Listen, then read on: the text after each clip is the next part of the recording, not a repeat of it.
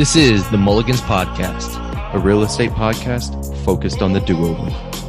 We created this podcast to share the stories of real estate individuals who have built their business from the ground up or have lost everything and are working to get it back. I'm Hayden Wright. I'm Austin Cole. And we are your hosts.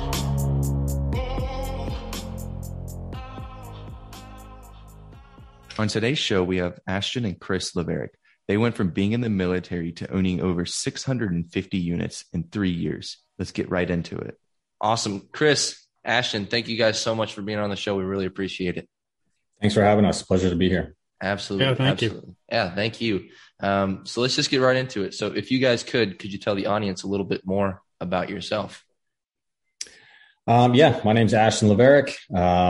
I am 41 years old, retired out of the military, did 21 years between the Coast Guard and the Air Force. I retired last year, May of 2020. And back in 2018, we kind of were looking to create other streams of income so we didn't have to transition to other jobs, or that's what I was looking for. Chris has a little bit different reason, but we started looking at real estate, and it kind of just made sense, passive income, residual income. You can control your business. You can manage it from anywhere. And so that made a lot of sense for us. And so we dove right in, late 2018, fall of 2018, closed on our first 4 units. So. Wow. Okay. So how did you guys kind of get into the real estate space? I know that you said you were looking for more of a passive avenue. Did you read Rich Dad Poor Dad, or did you hear about it from a friend, or how did that go? Chris, you want to answer that one? Yeah, sure. I mean, mostly myself, I had a long commute, 45-minute commute. So I just started listening to different podcasts. I don't know if they got popular in 2018 or earlier, but that's probably when I found out about them. And found the Bigger Pockets podcast. Started hearing all these stories about people doing some interesting stuff. And they, were, I would say, having less money than me or more money than me. It didn't really matter. And so I was like, well, why aren't we doing that? And I work in IT. I've been doing IT for 12 years after I did 4 years in the military as well, got out, did IT. And I was like, man, I should be spending money on real estate, doing what these guys are doing, if I had this career. And I kind of launched it. I saw my 401k having issues all the time. And I was like, I can't tap into it. I can't use it. Let me do this real estate stuff. So that's how I got into it, was the podcast, and started buying the books on Bigger Pockets, and it kept making more and more sense. And we just started looking around in Phoenix. My brother at the time was living in North Carolina, so I started looking North Carolina. Interesting enough, Amazon was about to land in Raleigh, their headquarters too. And I was IT, and I was like, oh yeah, Amazon, there'll be a ton of people. And, so that's kind of what we've started focusing in North Carolina, but that's where we bought our first property. Do you want to go a little bit deeper into your first property? Yeah. How you got it and stuff like that? Yeah. So we ended up partnering with a guy from my work, a friend of mine who had some capital. And every deal we've done a partnership. Every deal, whether private lender, a syndication, or some kind of joint venture, that really set us up for scaling and growing. But the first deal, it was 2 duplexes. They were really old, I don't know, 50s or 40s, 1950s, 40s, something like that. Really run down. Ashton drove up about 2.5 hours, 3 hours from where he was at to go see him. It was in Durham, North Carolina. He walked the property. Really, we just found an agent, a random agent that we didn't do things by the book or how it's supposed to be done. We did get the right property manager. We did screen the right property managers, made a couple calls, and we did screen like 4 or 5 different contractors. But they were 2 duplexes, so $209,000 for 2 of them. Fairly cheap back then, and even, definitely they've risen. But in Phoenix, you might find a duplex for about $170 that needs work.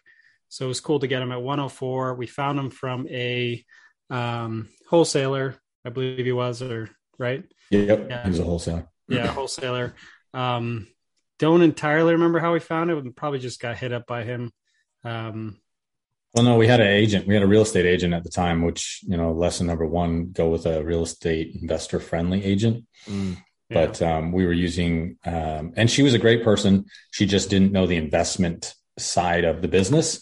And so that lends itself to a whole bunch of other things. So, they bring you that she wanted to bring us like, oh, this one has a nice kitchen and this one has a view. It's really close to the metro, that's not what we're looking for, right? We're looking for something we can add value to, that we can force the appreciation faster than the market appreciation, right? So, for all the people that are starting out there, that's kind of one of the things I would recommend, like get the right people on your team. And usually the right people are people that have worked with investors or are investors themselves already. So your property manager, your real estate agent, your mortgage broker, your contractors, like make sure they're familiar with real estate investing, because they'll be clutch, right?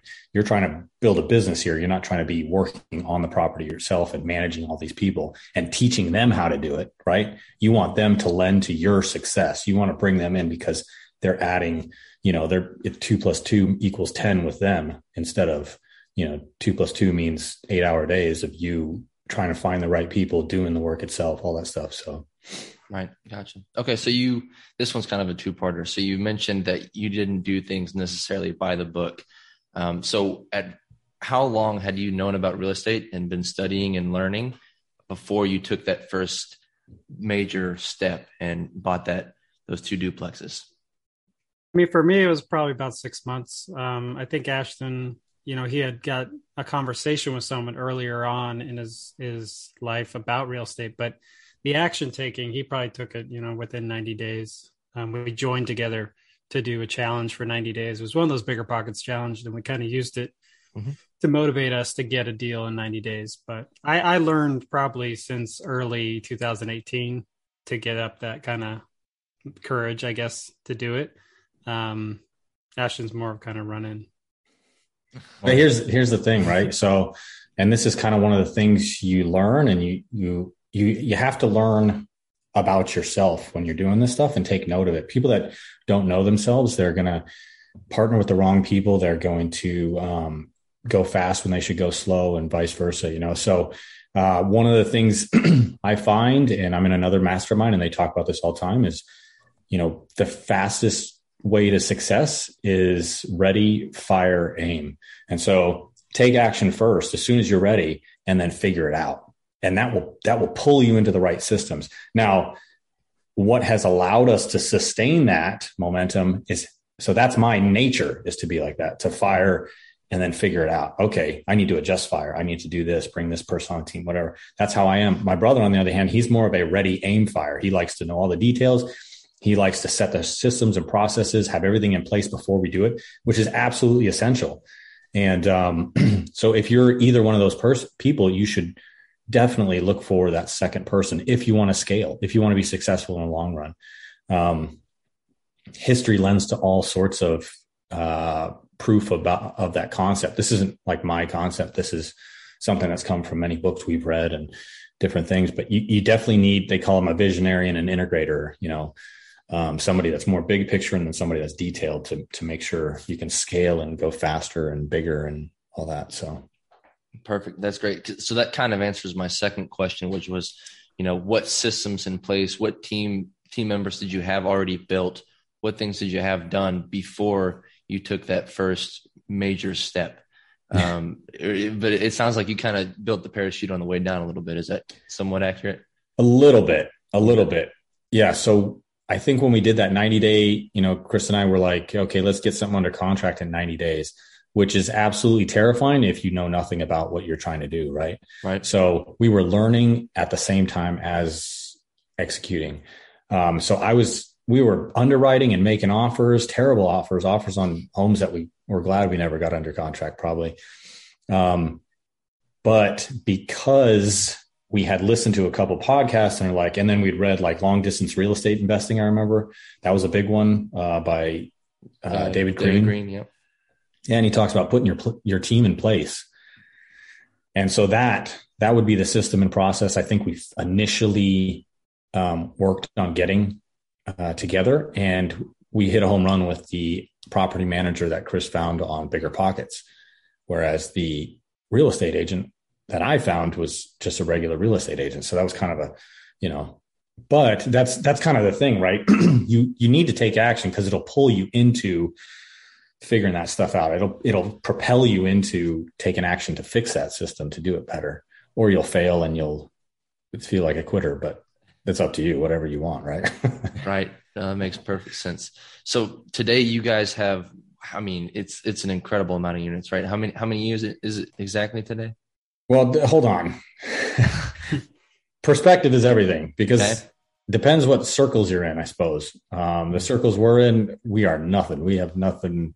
We have like 650 units, right? Yeah, I think very small. That's pretty incredible for 3 years.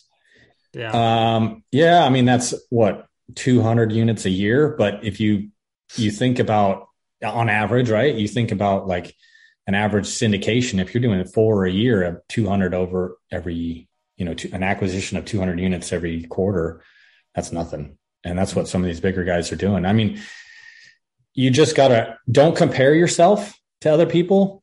And I have a lot of warnings on this too. It's like, don't compare yourself to other people, because it will make you feel like you're not doing enough, or you're doing too much, or you're headed down the wrong road. What do you really want at the end of the day? And I'll tell you, we've come to that realization a couple times, like, where are we headed and what do we want? And it has to align with what you're doing. Mm. Otherwise you're going to be spinning your wheels and you'll end up having all these doors and no cash flow. Mm. So what's the point then? Right. So where are y'all heading? Like what is y'all's end goal? Yeah. I mean, we do a quarterly meeting with our company, and we adjust goals every quarter. Mm-hmm. Based on what we learned for the previous quarter, and based on our 5-year plan or 3-year plan or 1-year picture. We do that annually. We set those 1-year picture, 3-year plan, 5-year goal. So we constantly, that shifts, but the bigger vision doesn't shift too much. We have a bigger idea where we want to go. Of course we want the passive income. Of course we want more time freedom. Building the business became another part of that long-term goal. But quarterly now, we shifted again, where we're not as interested into the long-term equity plays as much. We have a lot of that going. We're really more interested in cash flow to sustain our business, to further us into the next step of our business, whether that's bringing on more VAs or whether that's expanding to have a property management arm, another company or something like that. So we're trying to build cash flow. We just launched our first short-term rental, just a different type of the business. Launched it November 12th in Disney World area. 7 bedrooms, has about 16 people can sleep there. Wow. And luxury short-term rental, but they're great cash flow. So it's a different model. And that's where we're kind of heading right now. We want to pick up a couple more of those while doing, 1 to 2 syndications a year. So. Wow. Yeah. Okay. And I would add to that. So, and this kind of goes back to what I was saying before, is like, be careful with the unit count thing, right? So initially we had about 42 rentals in maybe a year and a half, I think. And that paid for, the income from that was paying for the VAs for setting up the business, right? And so we're like, all right, we're ready to go. And we launched into these syndications, which, unless you're doing one every quarter and making a really good acquisition fee, the cash flow may not be as great, because you're now paying out your preferred returns to your investors, unless you have some great deal with your investors where they don't get paid till the end, which I don't see that happening in most deals. Mm-hmm. So all of a sudden, like, if you want your business to grow, now you got to increase the cash flow. And so that's kind of, we're like, last year was a huge, like, let's build up the credibility and let's build up the business so that we're a noted, recognized real estate syndication platform. So people want to invest in us because we have that experience, because we have the systems in place. And so that was a huge part. Like, we focused on getting the number of doors up. We focused on partnering with people that could help us get that credibility. And so we did that. And that's how we got to 650. But, you quickly realize, like, well, if we want to replace our W-2 jobs, or like, I do some contracting on the side, like, we need to increase the cash flow at this point. Mm-hmm. Once those big properties sell, absolutely, the income will be great, because the payout's great on those big properties, but the cash flow so we're shifting back into that cash flow model. So that's why we're focused on these luxury Airbnbs, which, yes, you can syndicate a luxury Airbnb. And that's, kind of our little baby that we're working on this coming year. So. Interesting. Okay. So trying to put this all together. So you guys initially up front, it sounds like you were very focused on getting the doors in place, right? But then that wasn't cash flowing as well. So you brought in these short-term luxury rentals to fill in that gap of cash flow. Is that accurate? Yeah. Okay. So you guys have a mixed bag, a mixed portfolio here of syndicated multifamily as well as short-term rentals. Yeah. Okay. We also have small multifamily too. So we have small, large, and then short-term rentals, you could say. That's interesting. Okay. So Yeah. that might be a little controversial because a lot of people think that, you need to find your niche and stick to that and get really, really good at that. But you guys have kind of not really bounced around the board, but bounced around the board, right? So you have the small multifamily, and then you have the really large multifamily, and then you have the short-term rentals. I mean, would you say that has helped you? Would it help have stuck with something like stuck with an asset class? I mean, obviously it's worked really well. So the asset class shift, but the strategy is the same. So Okay. The value add play is the same, which is very easy to talk about. It's very easy to raise capital for, because if you stick around that strategy, you always do this. You can shift assets if you keep the same strategy. You're getting good at that strategy. If it works, it could work on multiple assets. You don't care necessarily. I would say the short-term rental is definitely a shift. But everything up to that point, when we were doing small multifamily, we may have been managing it more, and we still are to a degree. However, when we went to large multifamily, we gave away the management, but still value add though. So we know it very well. We're just giving pieces of it away and niching down again. We got better at raising capital and brand awareness and relationships. And that's kind of where we narrowed down to.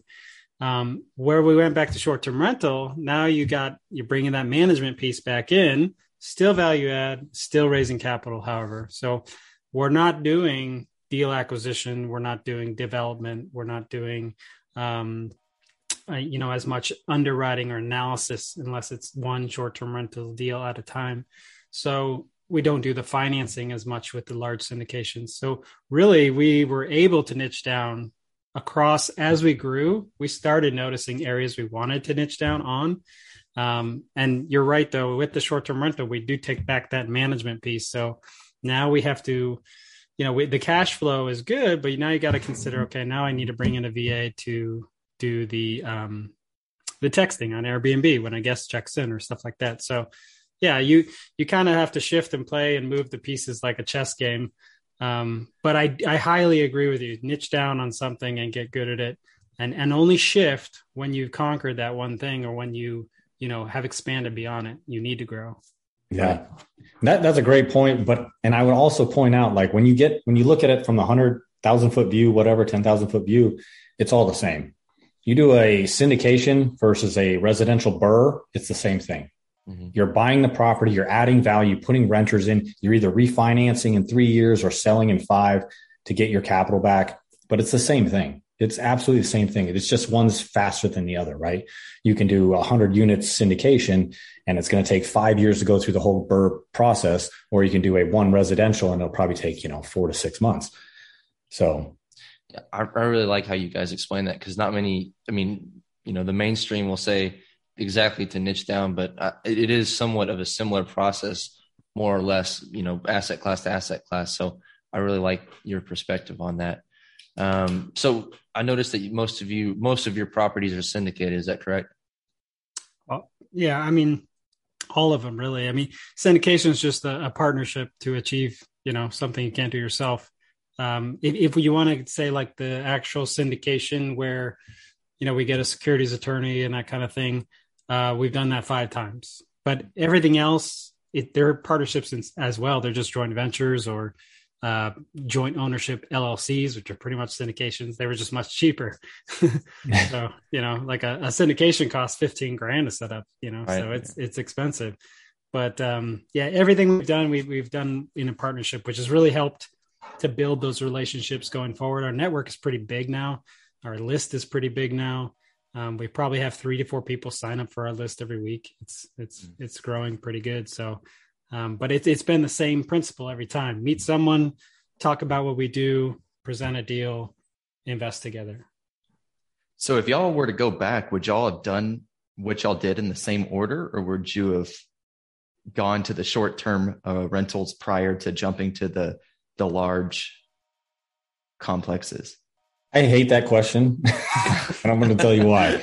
No, I would not change anything because I wouldn't know what I know now. Right. Fair. But if somebody had asked me what they should do starting out, yes, I would focus on the cash flow while building the network and the thought leadership platform so that you can start bringing more people to invest in your deals. We were focused on the cash flow initially, but because it covered all our expenses for the business, we shifted to create more credibility, right? Like I said, like we took that whole year doing that, or a year and a half even. So yeah, if I was going to tell somebody how to best accelerate that, and I think I just did a video about this on Instagram, I think, but that's it, is like the Burr method's great, but as soon as you can get the credibility, or maybe you already have it with your family, friends, whatever, I would start partnering with people and going bigger, because the economies of scale are better. The passive side of it's better because now you have more people involved, right? And you get to actually niche down. And when Chris and I talk about our first deal, like we were on the phone or traveling all the time for that first deal. I was traveling the most. He was in Arizona, but we were on the phone. Like you're working a lot. You're managing every piece of it, right? Because you don't have a set team just yet. And then the other thing I would say is, it depends. What is your goal, right? Where do you want to be? Do you want to be passive? Do you want to be active in the thing? Are you trying to replace a job? Or are you just trying to preserve your capital and create generational wealth and maybe reduce your taxes? Like, where are you at on that? I will say, and this is one of the things we kind of left out, one of the main reasons we shifted into the Airbnbs is because it was actually lifestyle, creating a lifestyle for us. We want to be able to take vacations where it's a cash flowing asset for us. We want to be able to have, like, our family, Chris has 2 kids. I have 2 kids. We want to go on vacation together as a business trip, in one of our own places. So the idea is to get one in all the places we want to vacation.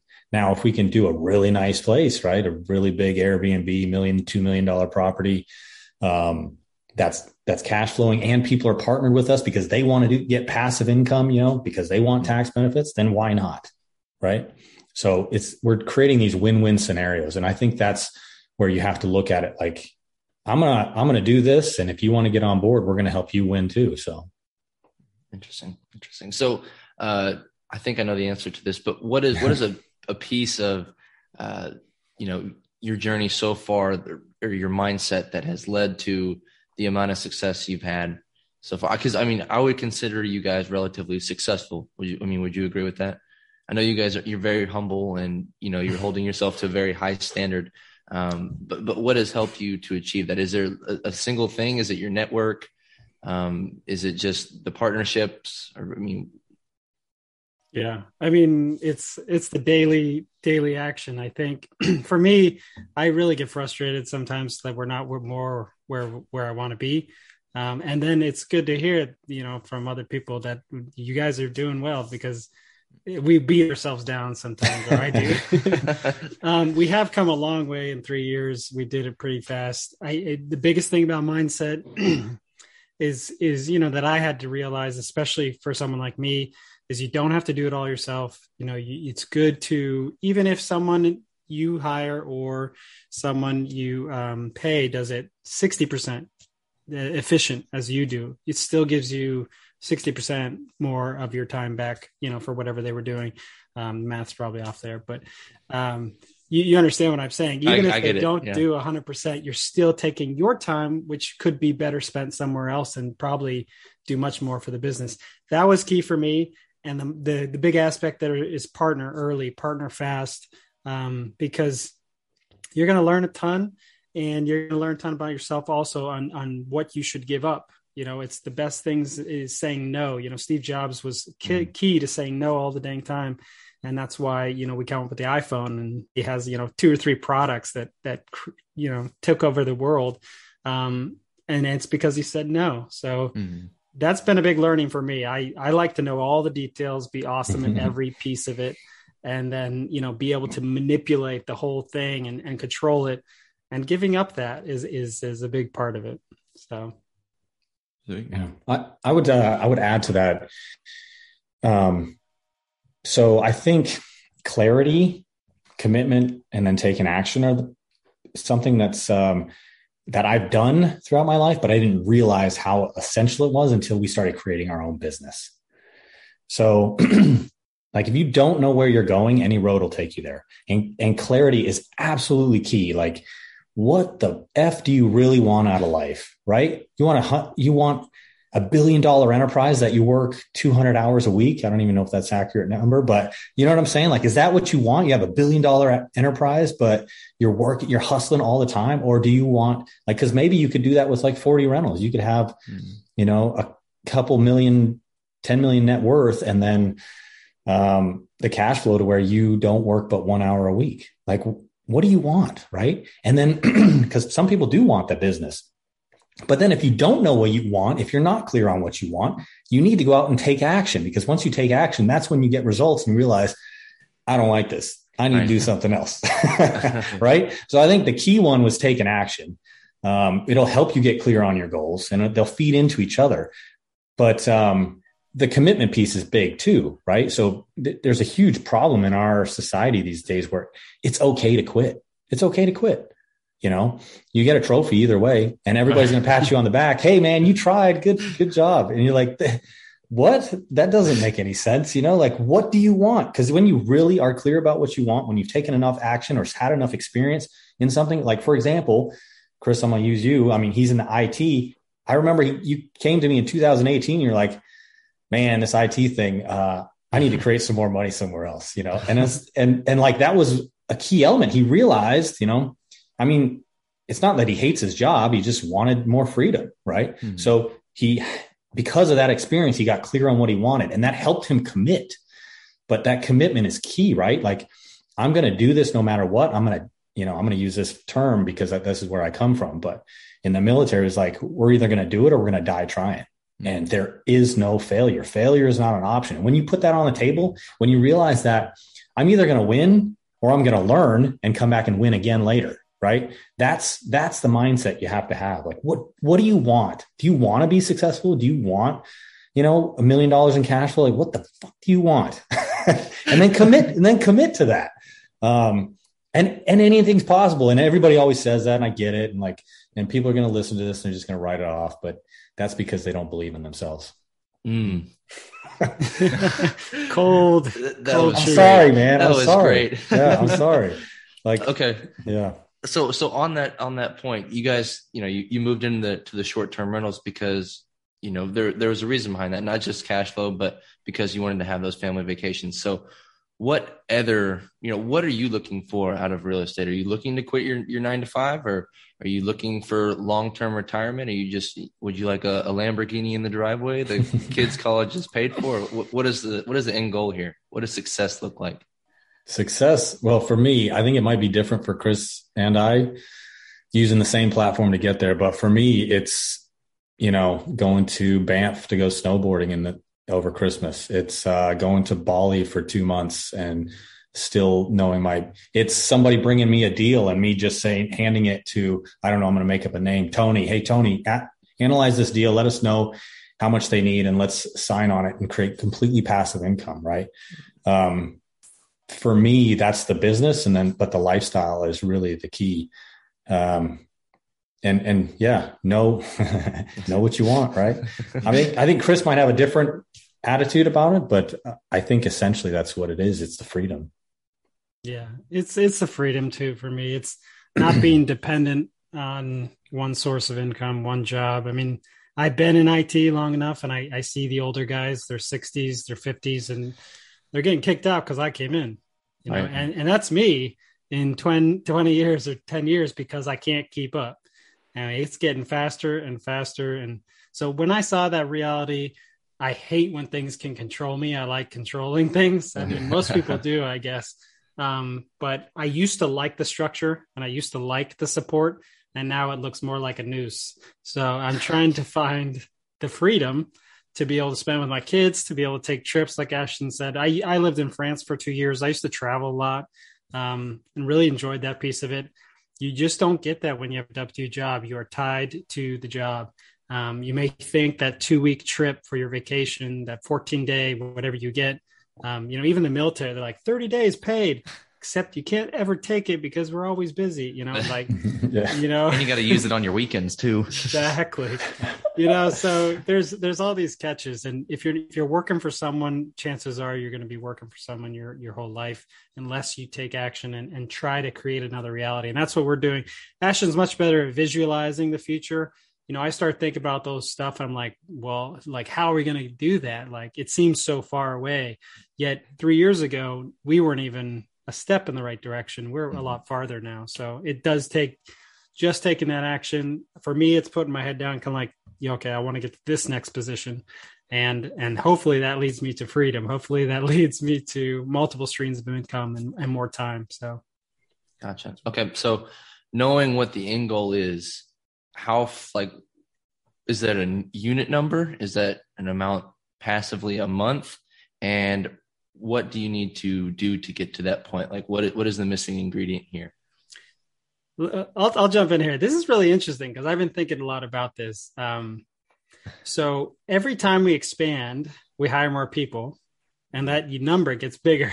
Right. The ceiling keeps getting higher and higher. Yeah. So we used to be 20,000 a month that we wanted in passive income, 10,000 for each family. Right. It was a really easy number. I'd say we're pretty much, our expenses for the business have risen dramatically. We're near like 160K in expenses. Wow. So we have to make, 3 times that just to even start making a profit, or make a profit enough where we would pay ourselves and pay our families and that kind of thing. So the number keeps getting bigger. And that's why maybe we've shifted some of our strategy to increase the cash flow to get to that goal faster.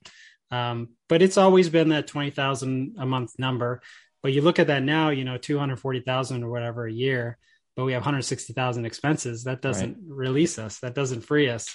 So how do we get past that? So it's about training people, offsetting, getting more time back, getting people in roles that allow you to expand while being cash flow heavy and making that money. And that's what we're kind of realizing. So a big part of it is changing that number. That number should change every year. It should change every 3 years. And that does happen for us. It just keeps getting bigger and bigger. A big part of it, our wives work for us. And I guess we realize too, like, they should probably get paid first. So, and they're all about it too. So no free labor. Yeah, we've been doing 3 years of free labor. So, but what would you say, Ashton? What's the number? Well, I think the number is the monthly income, but it's also the freedom. And so for us, we enjoy it. We enjoy putting these deals together. We enjoy making these things happen. And honestly, I love talking to investors, and they're like, man, you guys are awesome. I just give you my money and you give me a return. And I like that. I like being able to provide that. And I've been told that a couple times. And so, essentially I have a couple big organizations out there in my head that I'm like, man, it'd be really cool to be like that, where we're holding, huge speaking events. Not necessarily, I'm not a huge public speaker, but holding a big event, bringing people together to collaborate on something huge, I think that's really cool. And then helping people explore other avenues to create the life that they like. So at the end of the day, I think the number is the same. And at some point, Chris, we'll have to sit down and be like, we probably need to stop growing, and now that we have all the systems and people in place, although, that's just how life is. You do something, you're like, I need to do this now. I need to do, and if you're enjoying it, it makes sense. Do it, build it, grow. If you're not growing, you're dying. I'm perfectly happy with 10K a month for my family. I'm not trying to drive a Lamborghini, probably would just sit in the driveway anyway, most of the time. But I'm here to enjoy it. That's why I joined the military to begin with, was to travel and have fun. And now they're not paying me to do that. So I got to find somebody else to pay me. That's great. So I think, Ashton, you kind of already said it. What is the most rewarding thing about real estate, in your opinion? Oh, most rewarding thing about real estate. I really do enjoy working with other people. I think the most, enjoyable thing that we have is Chris and I, our families are closer than ever. We take at least 2 business retreats with our families a year, or we try to, right? That's been awesome. My kids, know his kids, and we live in different cities, and we're having Zoom calls all the time. And it's really cool. And it's cool to be a part of something where you're creating, you're creating this vision of your future. You're creating your ideal life, right?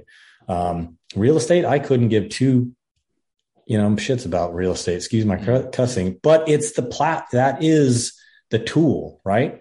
It's like, that's my hammer and I'm building this shed or whatever. Like that's, you know what I'm saying? I'm building this lifestyle, and that's what's allowing me to do it. So, I think a lot of times when people get into real estate, people that aren't intentional about it, it's on an accident, and they don't realize, the potential to actually create it's a business, right? It is a business, but a lot of people don't look at it like a business. Like, I know a lot of people that own rentals, but they did not do it intentionally, and now they hate it, or they're just, suffering through it. Yeah. So, when you do it intentionally as a business to build a lifestyle, all of a sudden you can work yourself, you can create a whole nother avenue, a stream of income that allows you so much more freedom. So, yeah. Yeah. It gives you options, really. And that's what I like about it, is having the ability to choose my next direction, Right. So now freedom's the goal. Freedom's what you're after, right? And real estate is the tool that's allowing you to get there. But how are you, separating your time throughout the day? Does this take priority? Like, do you have to segment time out of your day from your family to sit down and focus on real estate? Or if there's a T-ball game, obviously, I would imagine you go to that. But how do you budget that as well? If that makes sense. Was my boss listening? I'm sorry. What happened? I said, "Is my boss listening?" For me, it's structured and organized in a certain fashion. So it's time blocking. Which one takes priority? I mean, I'm the owner of a business, so it's typically the business is going to get my attention unless someone's yelling at me from the W-2 job. I work remotely, which is great. Oh, that's great. But I'm there when they need me. I'm in projects and meetings, but it is a big part of time blocking and scheduling your calendar in such a way that you can do both. It's very tricky in the beginning. It's not easy to have a side hustle. Whoever says it is doing something like selling lemonade or something. It's not that easy. But then again, if it was something that everybody could do or was able to do, then everybody would be, rich and free. And, so it's very rewarding, I'd say, for me to have the business. It's opened up my eyes to not only the family piece of it, but, the idea that you can really be someone that perhaps you admire. You can be that just by taking that daily action, that daily step. If you like Grant Cardone, well, great, that you can actually be Grant Cardone. It's not a faraway dream. You just have to not watch that T-ball. You have to maybe do something else instead for the first couple of years. And then when you get that time freedom back, then you can go back to, that doesn't mean go work yourself to death too. I disagree with some of what Grant Cardone says. So, right. Definitely enjoy your life. Definitely set aside time block your freedom. That's a big part of it too, even when you're scaling. Right. Perfect. Yeah. I think it's always fun doing these conversations, having these conversations with Chris and me on here, because we are very different in how we think. But I would add to what he's saying in that it's hard. The only reason it's hard is because you don't like what you're doing. You're not committed to the process. When you're truly committed, you're passionate about it. You know what I mean? And nothing's going to stop you. When you want to go to the Olympics, you look at how an Olympian trains. They don't go to the gym like, this is going to suck. I got to train 4 times this week. This is my passion. I am going to the dang Olympics. I'm going to do this. And that's how you got to, if it's hard, you're probably in the wrong business. Mm-hmm. If it's hard, you're not passionate about it. It's not in your life. It's not one of your life's goals. You're not aligned with it, and I'm not trying to get all foo-foo here, but I'm just saying, I'll tell you an example. When I was going through selection, there are some of the fittest, most unbelievable people in selection going to pararescue, and they quit. and they quit because they weren't passionate about the outcome. They weren't passionate about where they were going. And because when you are, it's easy. I don't mind jumping in that mud puddle and rolling around and carrying this ruck for 100 miles. I don't mind doing that because I came here to be challenged. I came here to do this. You know what I'm saying? And what Chris is saying is like, yeah, there are a bunch of processes with it, but when you're aligned with the outcome, those processes, those systems, those days, doing whatever, like they make sense and it's easy. It's easy. But I would say, be clear about what you want, not just in the future, but be clear about what you want today. Like, do I want to give up all my family time? Do I, how am I aligned? My wife and I have an agreement. We don't do work on the weekends. So you're welcome. Or she yelled at me for very much. I was about to say, it is the weekend. So, but yeah, like working on the weekends, we don't work past a certain time on the day. That is because that is the lifestyle we want. Right. So, right. That's kind of what I was getting at. I know I asked it poorly, but you're going for freedom, but do you sacrifice your time now? Like, as in, I'm similar in the fact that I come home and I eat dinner with my wife, and then I segment 2 hours a night to, focus on the podcast or focus on real estate and my duties. And then I spend 2 hours with her, and I didn't know if you guys were, taking some of that freedom in advance or if you're very strict about that, but I like what you had to say about that. Yeah. So great. All right. Well, we're going to go ahead and move to the next segment, which is very similar to the first segment, except for instead of just asking questions, I'm asking them from this cup randomly here. So first question, first of the three is, what is your real estate pet peeve? Christopher's pet peeve is me, probably, with new ideas. Brotherly love. Yeah, my pet peeve is everybody telling me no. We can't do that, because I tend to have a lot of the big ideas. But okay, I think that might be it. Okay, that works for me. Tell you, yeah. You concur, Chris? Yeah, he's my pet peeve. What is your least favorite real estate activity? I imagine it's probably flipped for you guys, as you guys aren't doing the same roles. Yeah, I mean, I'm not huge about, I wouldn't like to call people. I don't necessarily like podcasts or calling people, but I do it because it is part of it. And once I'm on, I'm fine. It's just not really something I'm huge about. Gotcha. Yeah, mine's kind of along the same line as, so a lot of what we do is capital raising. Mm-hmm. And so we have a deal and I have to contact all our investors and see if they're interested. But if it's a deal that's not very good, as in the returns don't sound all that promising, now I'm stepping into the salesman role, and I'm not into the selling of it. I want our deals to be so good that people, are clamoring to be our partners on it, or in passive investors. So that is something I'm not too keen on, is the sales part. Like, why should I try to sell you to invest in one of our deals? Right. Right. So. Gotcha. Okay. What type of real estate do you not want to go into?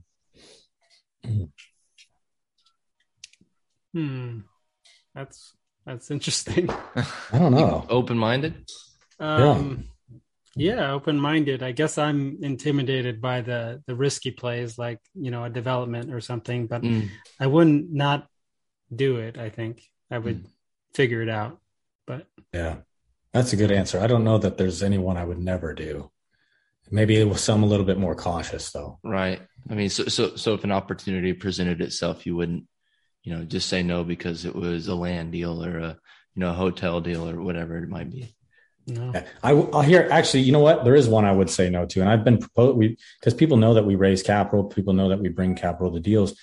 So people reach out to us all the time about that. And the ones I say no to are the people, and I hate to say it because we were there, are the guys that don't have any experience, but they, it's like last minute stuff. And it's like, hey, we need $1 million and we're closing on this, and you're like, how many of units have you ever managed? Are you even the asset manager? What experience do you have in this? I'm not going to I have to say no. I cannot risk my investors' capital on a deal and a partnership that I don't have yet. I don't know and trust yet. So those are easy no's for us. I don't know about an actual asset class I would say no to, but yeah.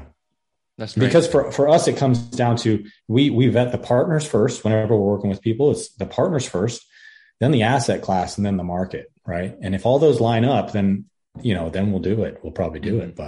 And then of course the time where we are in our market, then asset class. Market, then asset class. Yeah, that's actually better. You're right.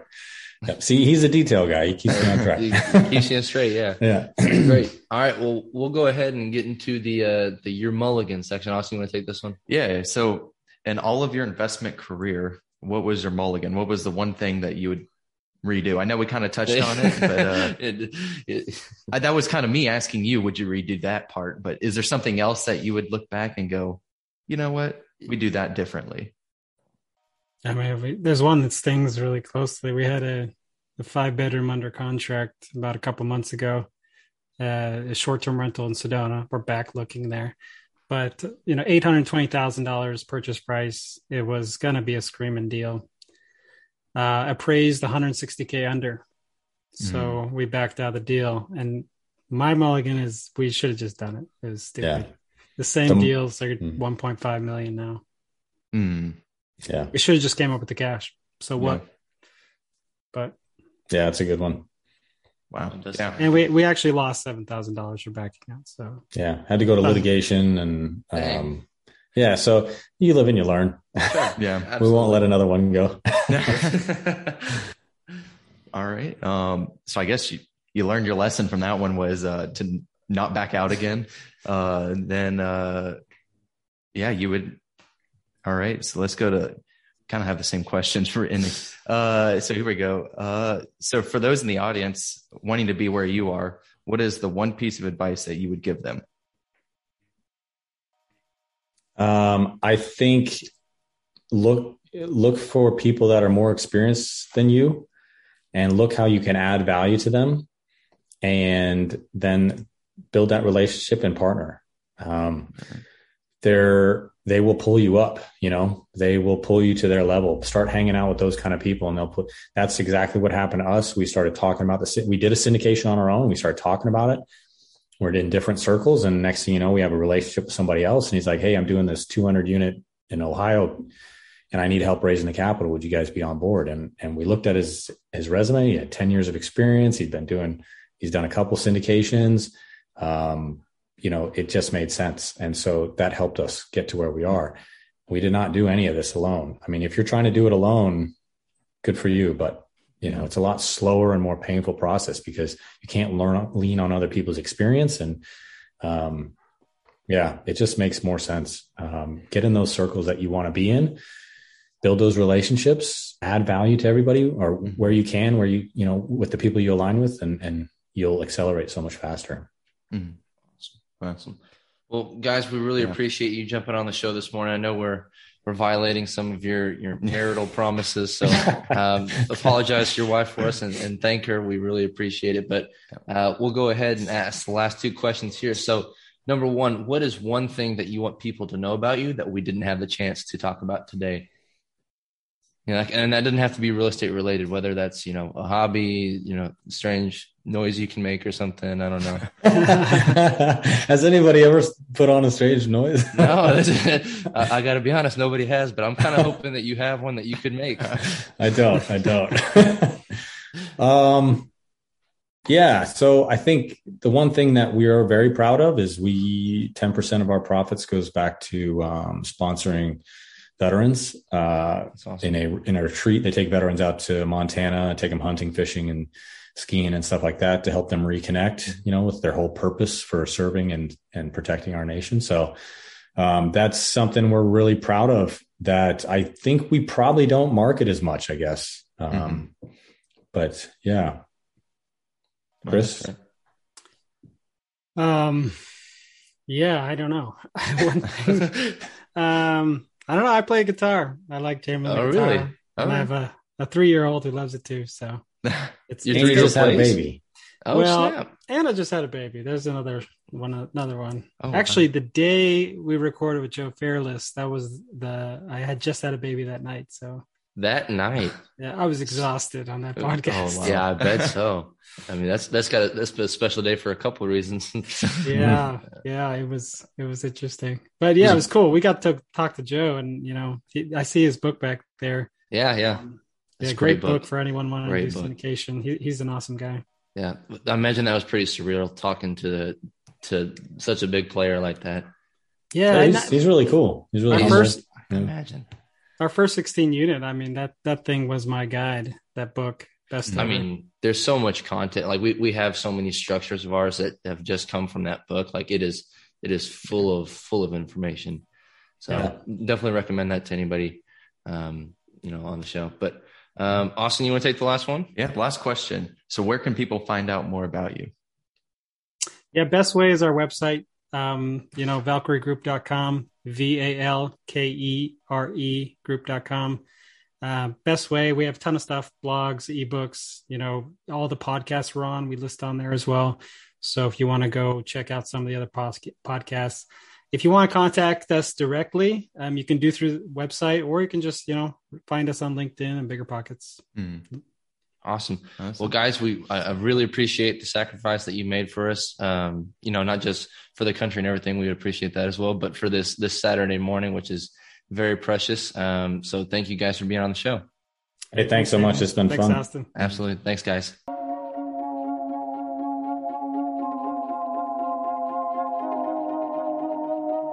Thank you, everyone, for listening to the show. We hope you gained something from today's episode and put it into action right away. Please make sure to share, subscribe, and review our podcast, as well as follow us on Instagram and TikTok at mulligans__. This helps us to grow and share more great stories. My name is Austin Cole. I'm Hayden Wright. Signing off.